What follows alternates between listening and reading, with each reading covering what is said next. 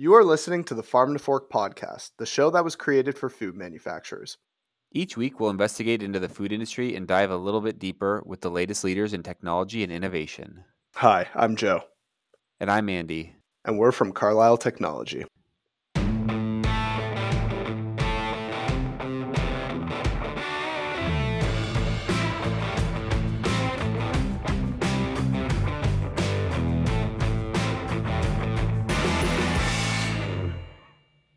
Today's guest is Bruce Bergner from Munchies. Bruce is an entrepreneur that's been paving his own path in the food industry. I'm excited about this episode as we dig into how Munchies got started and we hear Bruce's story on the development of their key product, Enercheez. Bruce, do you want to just tell us a little bit about yourself and the company that you've started?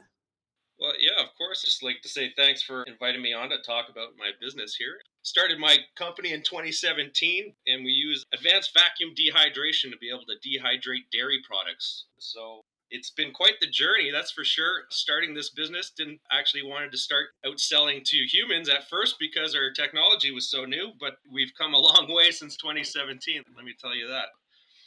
Well, that's great. How did you, or what attracted you to the food industry?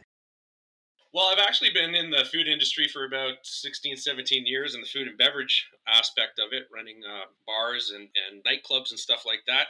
And so I've actually always had a desire to give people good food all the time. So we had the opportunity to actually start a business here to make food that was safe for human consumption. But it's been quite the process to be able to do that, because when you're using a new technology, there's really no rules and regulations in place for such technology. So you have to start at the beginning and kind of work your way through all the problems that are associated with it.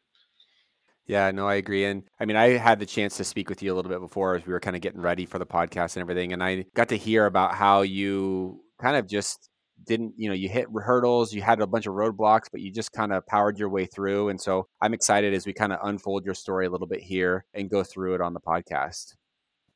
Yeah, so let's start right at the beginning. So dehydrated cheese. Is it a common snack? And, how did you really get into the idea of developing this out? And what kind of sparked that innovation for you?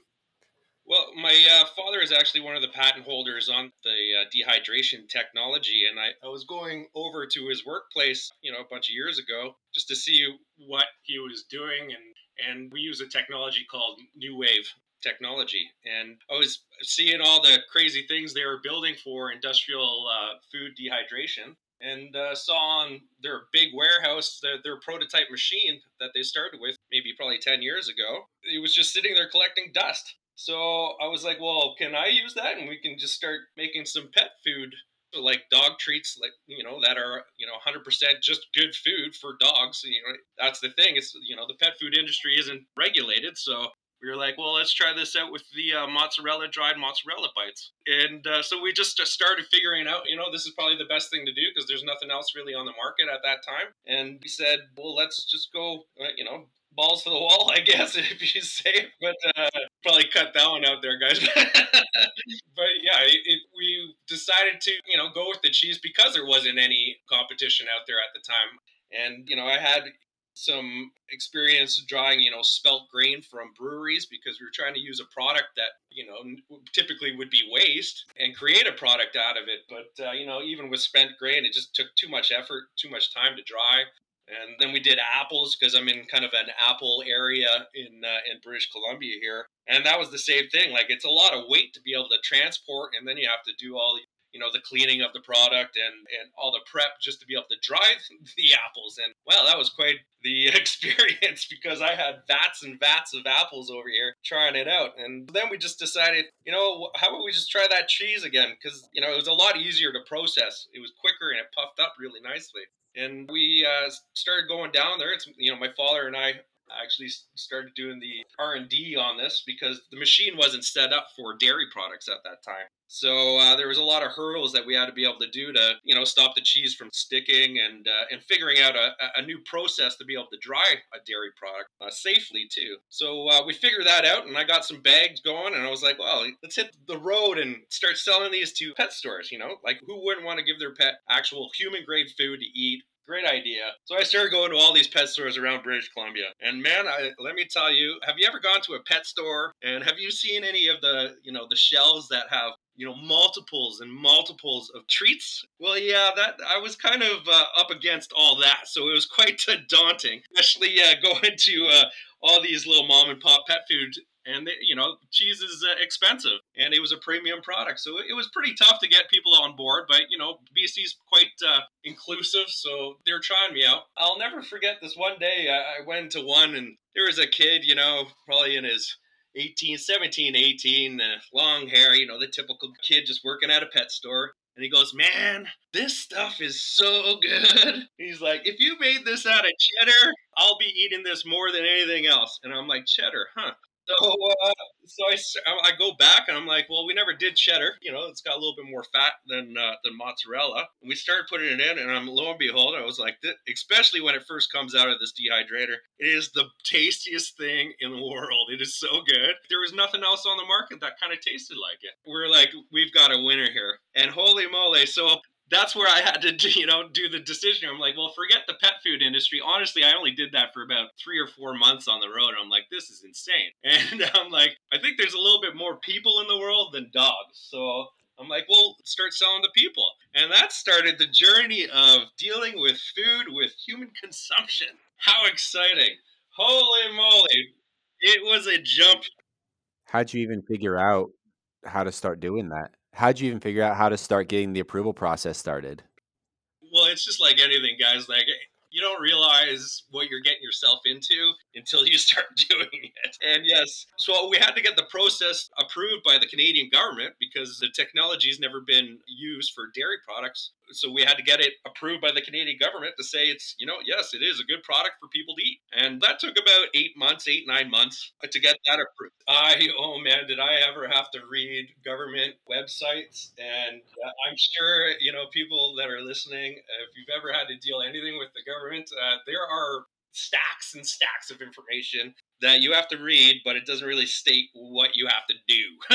so I did find out that yes, because the process was, for human consumption, there was a whole rigmarole that you had to go through. So I had to get, an outside audit done on my process, experiments done, just to say, yes, it's below a certain water activity. And then once we got that finalized, it took some time, I'll tell you, because you're dealing with the technology that's never been done, so you have to prove that it's safe, and so it's quite difficult when nothing's been done before to be able to start this. So yeah, that was a bit of a learning curve, but once we got the process done, and yes, in a certain time we can take out the water from the cheese so there's no bacterial growth whatsoever, and then you can have it shelf stable at that point because there's no water in it. So our water activity on our products are 0.25, which is virtually no water in it whatsoever. That's what makes it a nice crispy crunchy snack. And I haven't even stated this in the podcast yet, that Enercheez is just 100% dehydrated cheese. So it's a crunchy, cheesy. So I always go, my little pitches on trade shows and stuff, I go, well, have you ever had a Cheetos? And most people are saying, yeah, I've had a Cheetos. So I'm like, well, have you ever looked at the ingredients? Do you know what's inside of Cheetos? And most people look at me and are like, no, I have no idea what's in a Cheetos. And I'm like, well, you know what's in mine? And they're like, yeah, well, mine, it just says cheddar. That's it. It is food. It doesn't have anything else in it, and it's a crunchy cheese. So I say, part of my marketing, it's the ultimate cheesy because you know what it is. It's just cheese. So I had to say that for the podcast because now people know what I'm actually talking about here. So there's other things on the market, but nothing like ours with the texture. It's very airy and dry. It's like the ultimate cheesy. Just think of it like that. So once I got that approved, I was like, yay. I get to sell my cheese products in British Columbia to people. So I started doing like farmers markets like you typically would. And people were loving it. It was a great price point. They've never had anything like this before. And, I started with new packaging and stuff like that. And then I was like, wow, there's, people are enjoying this. So I started going to all the grocery stores and talking to the managers and they were bringing it in, and I was like, wow, this is great. I'm actually selling, 24 bags to a grocery store. Like, how exciting. Were you just going door to door and kind of showing them the product, or? That's right. I went to every single grocery store and farmer's market in British Columbia, like every single one. And, oh, man. And it was tough because you could go into one place and, well, you finally get to talk to the manager. He's busy, or she is. And I say, hey, I do my pitch. They're like, wow, that sounds great. I'll take a case. Not a problem. Send them the case. Then the next week I call and they're like, well, they don't work here anymore, or they got transferred and they don't know what the heck I'm talking about. So you got to do that whole spiel again. And because I'm not now in front of them, they don't want to even talk to me. That was a huge roadblock. I didn't realize how the grocery business kind of worked. So that was a good learning experience, just to be able to go door to door, see where my products would, get exposure and stuff like that. And there were some places that were a little bit more happy to help out, just like a bum like me coming off the street saying, hey, you want to try my cheese? Put yourself in the manager's eyes, like, I'm surprised they actually ordered some. But that was a bit of a learning curve for me, is how the wholesale grocery industry works. And as I started calling different save on foods or Safeways, and they said, well, you have to get a distributor. I was like, well, I don't even know how to do all this. So I have to start asking people, well, where do I get a distributor? So they would recommend ones that were in BC. And so I'd call them up and they wouldn't even talk to me because I was so brand new. I thought I had this product dialed, and I was so wrong, because you need to know, you have to have all your regulations in place. GS1, which is your barcodes, that has to be all in place. There's a lot of check marks you got to do, which, me coming into it, I thought I knew it, but I definitely did not, my friend. So luckily, I was able to talk to a broker. There was a company in Nelson here that did dressings, like super good dressings. And I started talking to him. I'm like, well, how did you start the process? And he's like, well, I got this broker. And, honestly, at the time, I didn't even know what a broker did for the food industry. And I said, well, could I give him a call? And he gave me his number, and I just called him out of the blue, and he was quite intrigued on my products because nothing was really out there of like dried cheese before, and he knew that I wasn't ready yet to do the wholesale grocery industry. But the good thing with him, he actually kind of took me under my wing, or his wing, and he told me the steps to be able to get your products onto a grocery store. And there was lots of steps. You have to know your tie high for a pallet. So that's like how many cases are on a pallet, how tall the pallet is, what your box sizes. Like, I was trying to sell these in 24 cases, 24 bags per case. And he's like, no, you don't want to do that. You need a 6-pack case, because grocery stores take free fills, and there's discounts per quarter. And it's a lot easier to give away a 6-pack than it is a 24-pack. And I was like, oh, that makes sense. But this guy never charged me for any of this. He got me set up and to do all the steps, get that in place, which, it took months to be able to do this. And then I could start, going into grocery stores, and he could start presenting to the bigger retailers. So that took a good year to be able to do that. And so it was great. I hired him after the fact, so that's probably why he took me under his wing. But and then he starts getting me into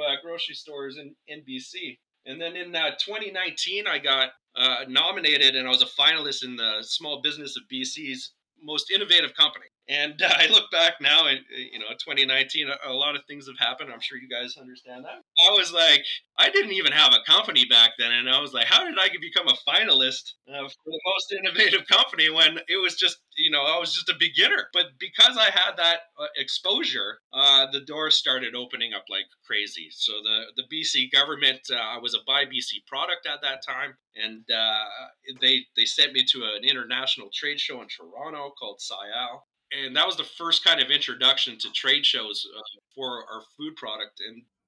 And man, it was probably the most exciting time, because just the excitement from people seeing a product that they've never seen before, and like tasted it, and they were just shocked on what it was. And the amount of just positive feedback we got from that show just opened up my eyes that, wow, we actually have something here, and let's get this going. And it was a really like a breakthrough trade show for us. And then the doors started just opening up after that. And then COVID happened. What a time to be a food industry in the. Well, luckily I was, I had to work through it because, food was a essential service. And I started growing my business during COVID. I don't know how the heck I did it, but I did it. And we started to push off from that. It's been an amazing kind of journey when you think about it. But and I forgot. Okay, guys, just let's go back a bit here. So to be able to sell dairy products in Canada, you can't say you get certified to sell your products in British Columbia. Yes, I get to sell food to people in BC. Let's go to, say, Calgary, and because there's more people there, let's sell to Calgary. They're like, well, you can't sell to Calgary. I'm like, well, why not? I'm Canadian. And they're like, no, you're a dairy product. You need to be federally inspected. So I had to turn my facility into a federally inspected dairy, even though I don't make the cheese here. I buy the cheese. I have no cow. The last time I checked, there was no cows walking around here. Well, I have to become a federally inspected dairy to sell within my own country. I couldn't believe it. But so that took a good 7-8 months. Like the amount of paperwork to be able to do in the dairy industry is astronomical. That was all me just reading and reading. Like, he's never dealt with dairy. Like, they kind of stayed away from, refrigerated goods because it's a tough sell in the grocery industry because there's only a certain amount of shelves in the refrigerated section. So he was just kind of blown away what I had to do to be able to be federally inspected. And that was just me just reading constantly. And I give kudos to the inspection agencies. They helped me along as much as they could, especially being a newbie. The amount of the questions I had asked and get guidance through was pretty crazy. But eventually, just like anything, you see a roadblock and you step over it, and then you go up again. It's been a roller coaster. So then I finally got a dairy. So I'm a federally inspected dairy. I can sell anywhere in the world now, as long as I abide by whatever countries regulations they have coming in, which is a whole other story, guys. That's another podcast. But from going from that, so just all these little roadblocks that you have to do, it makes it quite difficult for a beginner food processor to actually compete in the big wholesale industry of the food business. And you don't know this until you start doing it yourself. And so any of your listeners out there, just keep in mind, if you are going the wholesale route and you want to sell into grocery stores, it'll take you a long time. And it doesn't happen overnight. Like, by the time, I got listed in Whole Foods and they said, yes, we want to carry your products. This was last April. And I was like, oh, that's amazing. Like, great. Thank you for supporting small businesses. And they're like, oh, yeah. And it should be on the shelf in next February. I'm like, wow. So, you gotta, what do? You gotta wait a year before it's actually selling on the shelves. And then you can't do your posts on Instagram or Facebook to say, yes, I'm in, a bigger retailer. Like, you gotta wait another year. So for me, coming from the food industry where you want something like now, it's like, I need a beer now. The food industry is more like, you want a beer now? Awesome. You can have it 2 years from now. And you gotta take that into consideration when you are wanting to do take that next step to go into wholesale grocery business, I guess. So enough of me talking. What's the next question here? Well, let's go back just a little bit. Can you tell us, it's not as much in the outline, but can you tell us about your operation? Like, how many people do you guys employ? Is it just like a family-owned business, or is it, do you kind of reach out and hire people from the community? Like, tell us a little bit more about your actual operation. Yeah, so I started, it was me at the beginning, just doing all the prep and everything. I didn't have enough sales to be able to hire somebody. But in 2019, I did hire my first employee, and that was super successful, and it was going really well. And then COVID hit, and our area was too small to keep have two people in it at the same time. The restrictions of being 6 feet apart. In my facility at the time, you couldn't be beside somebody like that far apart. So I had to let her go, unfortunately. And that was an eye-opener too. I had a big order from a huge company, a national company, and COVID hit, and I had the pallet ready to go, and they took one pallet and they actually said no to all the other pallets because of COVID. And so I had all this product with their own stickers on it that I couldn't resale because they backed out, and it was part of the fine print in the contract, of course. Lo and behold, I had a bunch of product that I had to start giving away just for... Yeah, it turns into giveaways. Well, It was, it was an expensive one. But honestly, when you think about it, if that was the worst thing that came out of it for me at COVID, I guess I got out of it pretty easy. But at the time, it was, it was a big crunch to the number there. But so with the facility, so I had to lay her off. But then we had all the CERB stuff, and there was some grants being given out. And they're like, and the government was saying you need to automate, the food industry or manufacturing industries need to automate because nobody was coming back to work and everything. So I took out the grant that they had, and I bought a bagging machine, and man, that was the best investment I ever did. Holy moly, it's fully automated. I put in my product and it weighs it seals it, date codes. It's the best thing ever. Yeah, so yeah, you did have to automate, and I did. So I got about 4 people, off and on. I employ local people around here. It's hard in the in a smaller community of Nelson, BC is only 10,000 people.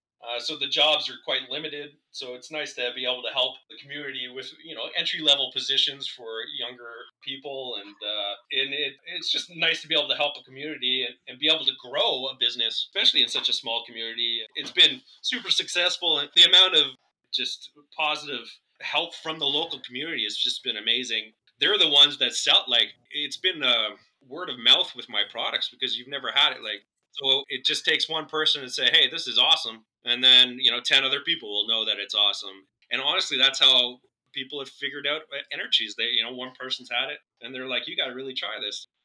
And that's what I was going to ask you next is, like, how do you, as such a small company, how do you market Enercheez? Like, how do you get out there and have the resources to invest in? Like you said, you went to the Seattle show in Toronto or whatever. I don't know how you guys market your product, but how do you do it on just such a small crew? That's all me, man. So I just being honest, really. Like, the Instagram thing really pushed my brand because at the time, keto was a really big diet trend, and mine was, 0 carbs, high protein, got lots of calories.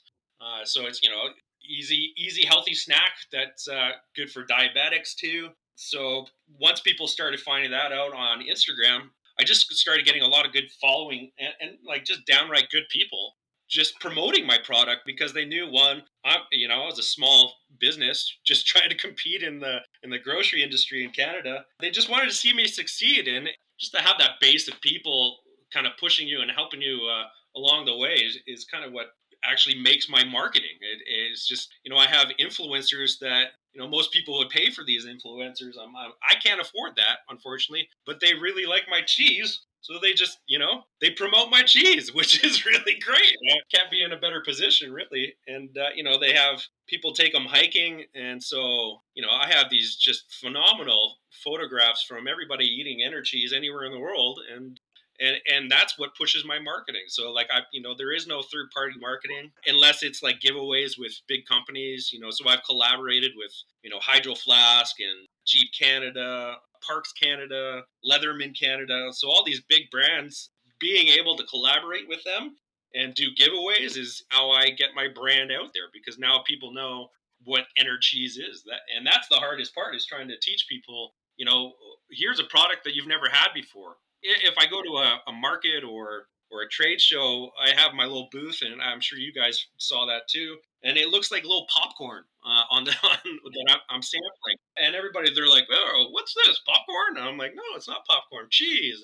And most people are like, "Cheese? This doesn't look like cheese because it looks like popcorn, I guess." And I'm like, "Try it. If once you try it, you're gonna bring some people back." And lo and behold, every single time, I'm telling you, they have it, and they bring somebody back and say, "You got to try this stuff." So it's really neat, man. It's nice to have. Well, like, I'm blessed to have a product that nobody really has. There's other things on the market, but there's nothing like Energy. It's the ultimate cheesy, guys.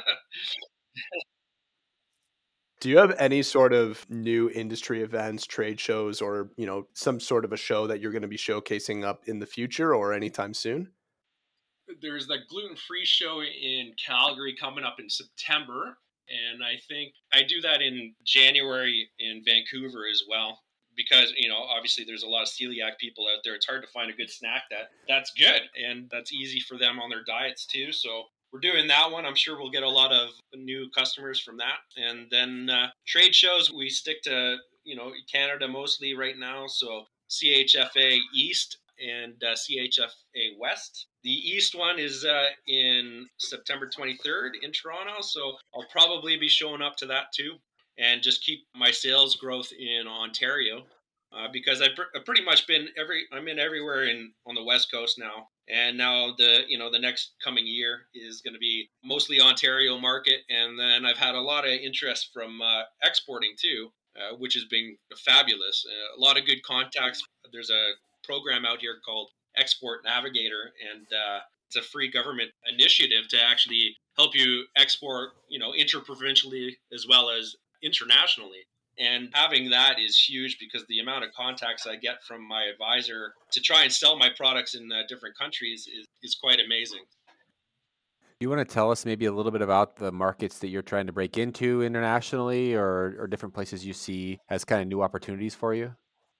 Yeah, so obviously we have the big brother down below us there, the U.S. It's a different market. I think you have to be really prepared for that, and honestly, I think you have to actually expand into that market specifically with its own facility, which we're looking into, and then we can just focus directly on the U.S. market. But for Canada exporting, lots of interest in Japan, Taiwan, Korea, and Dubai too, because it's hard to have cheese in a hot place, but you can have mine in a hot place because it doesn't melt. There's no water. Lots of awesome opportunities there. But again, that's a whole other business, exporting, just to know all the regulations for that and all their the label requirements for individual countries. That one's been quite daunting to be able to export it. But once you get that relationship with certain, importer exporters, the sky's the limit because then they're ordering 40-foot containers instead of a couple of pallets. So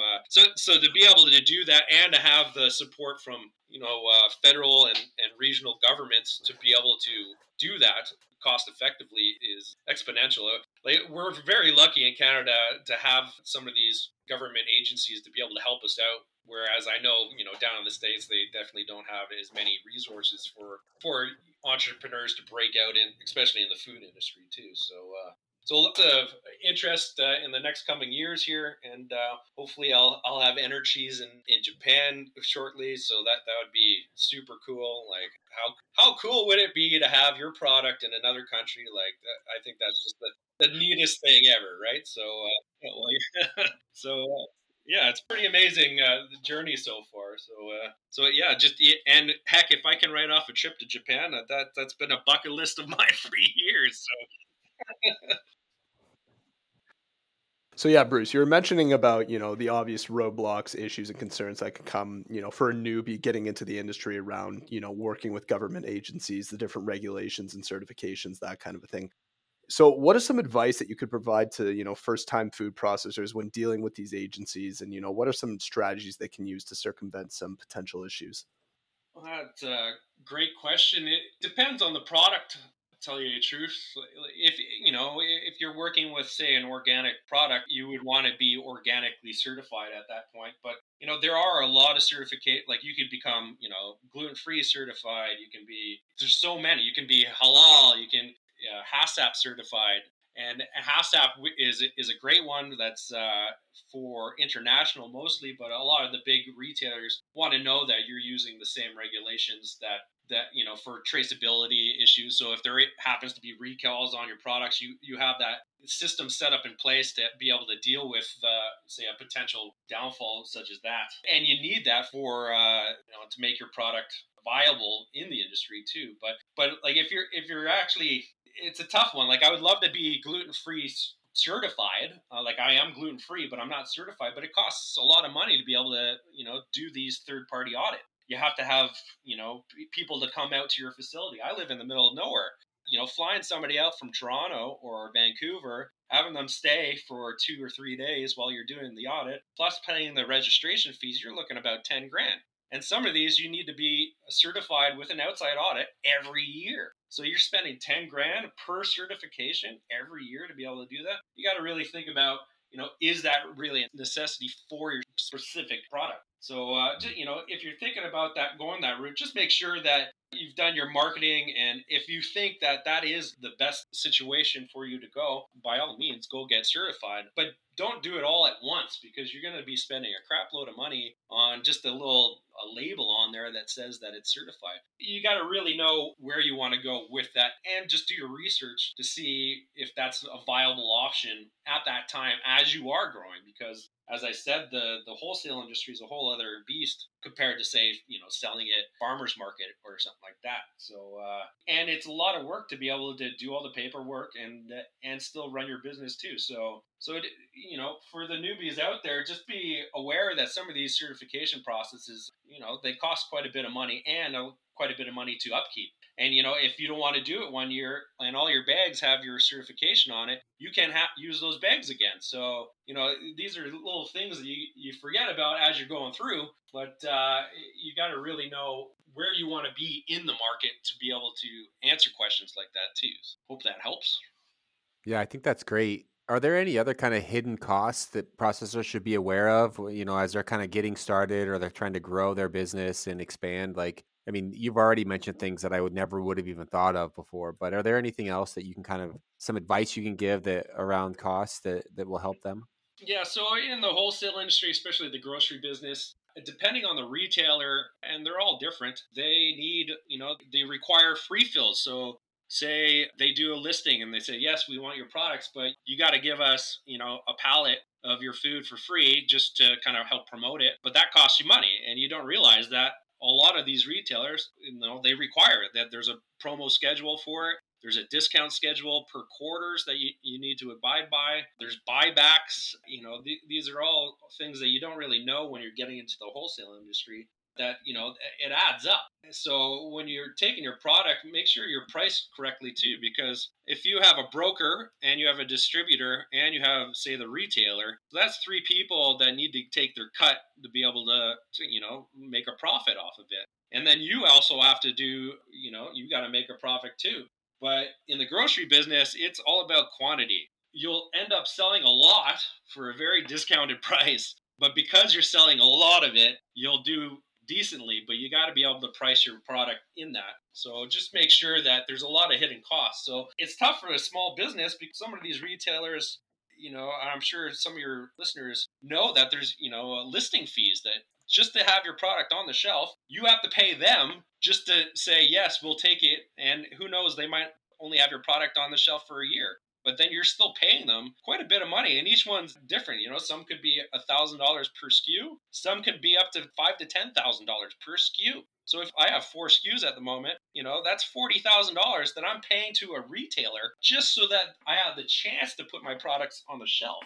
So these are things that you don't really know until you're down that route. But that being said, when you're at that level, you kind of know that this is coming. And if you get, say, a big retailer that has 2,000 stores under their banner, just having that one major retailer, you're doing pretty good. So you have to kind of weigh pros and cons. Is it a good time to be able to put that listing fee in and bite that bullet just to get your product out? You got to do those hard questions and see what's going to work for you. And sometimes you don't know, right? Then that's why you need to talk to other people in the industry to get into their heads to see, what they did wrong, or, that's the easiest way of learning, is learning from other people's mistakes, and having that core people, especially in the food industry. There's the Food and Beverage Foundation in BC here, throughout Canada, that you can join, and they'll help you with these roadblocks too, and get you in front of people that are doing the same thing, so they understand your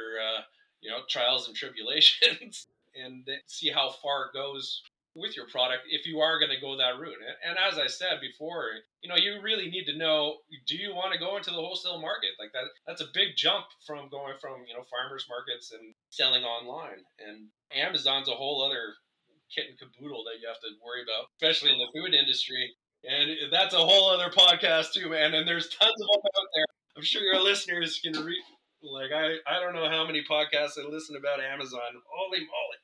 There's a lot out there, but yeah, you learn a lot, and there's a lot that you got to do it to get your products out there. And the more people see your product, the better it is. So, hopefully down the road, you'll start seeing Enercheez, more and more in the shelves. So.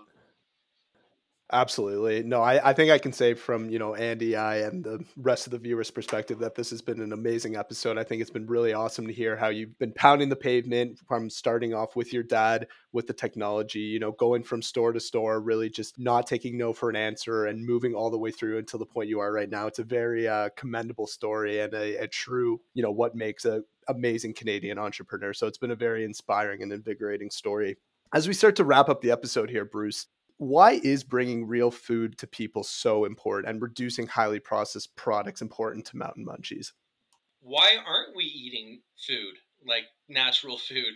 That should be the question. How did we get to a society of eating highly processed food? It's easy. Yeah, but is it good for you? No. Like, yes, it does cost a little bit more money, but what's your health worth to you? There's so many studies out there. You are what you eat. So I'm just taking cheese and I'm taking out the water. That's it. So it's as healthy as you can possibly be. And I think the good thing is people are starting to realize that 10 years ago most people were saying it was a fad or something, but now it is in people's mind to eat healthy. Like, we know it's that we should be eating healthy, so stay away from those highly processed foods. We know what it does to our kids. We've seen it. I grew up in the time of highly processed foods and plastic cheese and all this stuff. And of course there's times that you want to eat some of these things. Yeah, I'm not saying cut it out 100%. Like, you can have some of these things, but don't make it your everyday meal. I had that when I was growing up. It wasn't good. Like, if you're gonna have mashed potatoes, make mashed potatoes. Don't just add water. Like, what is that? What is that? but I really like the way you kind of explained your product with the Cheetos versus, how yours is actual cheese. It's just dehydrated. And I think that's a great way of showing that, we can make these products, we can have these products in their natural form. It doesn't have to have all the different chemicals and things that go into them just to make them what they are. So I think that's great. Where can our audience find out more about Mountain Munchies and Enercheez? Like, where can they get connected, or where can they find your products, or how can they buy it? the best thing is follow me on Instagram at Enercheez, Enercheez. It's like energy and cheese, and you put it together. It's energy. I'm super cheesy. I do enjoy the Instagram thing. I have a trivia Tuesday that I do. I love it's brain food, man. You got to go out there and have some fun. So follow me on Enercheez. I'm also the same handle on Facebook, Twitter, and Threads now. Yay, Threads. Check us out, Enercheez.com, and I should be rolling out on Amazon in the coming month here too. So obviously, please support grocer, because that's how we can keep on producing this product. But if you don't have it at your grocers at the time being, check it out on Amazon or online, Enercheez.com. That's awesome. Well, thank you so much, Bruce. Well, perfect. Yeah, thanks again, Bruce. Really appreciate your time and having you, showcase your story with us today on the podcast. Cheers. No, thanks a lot, guys.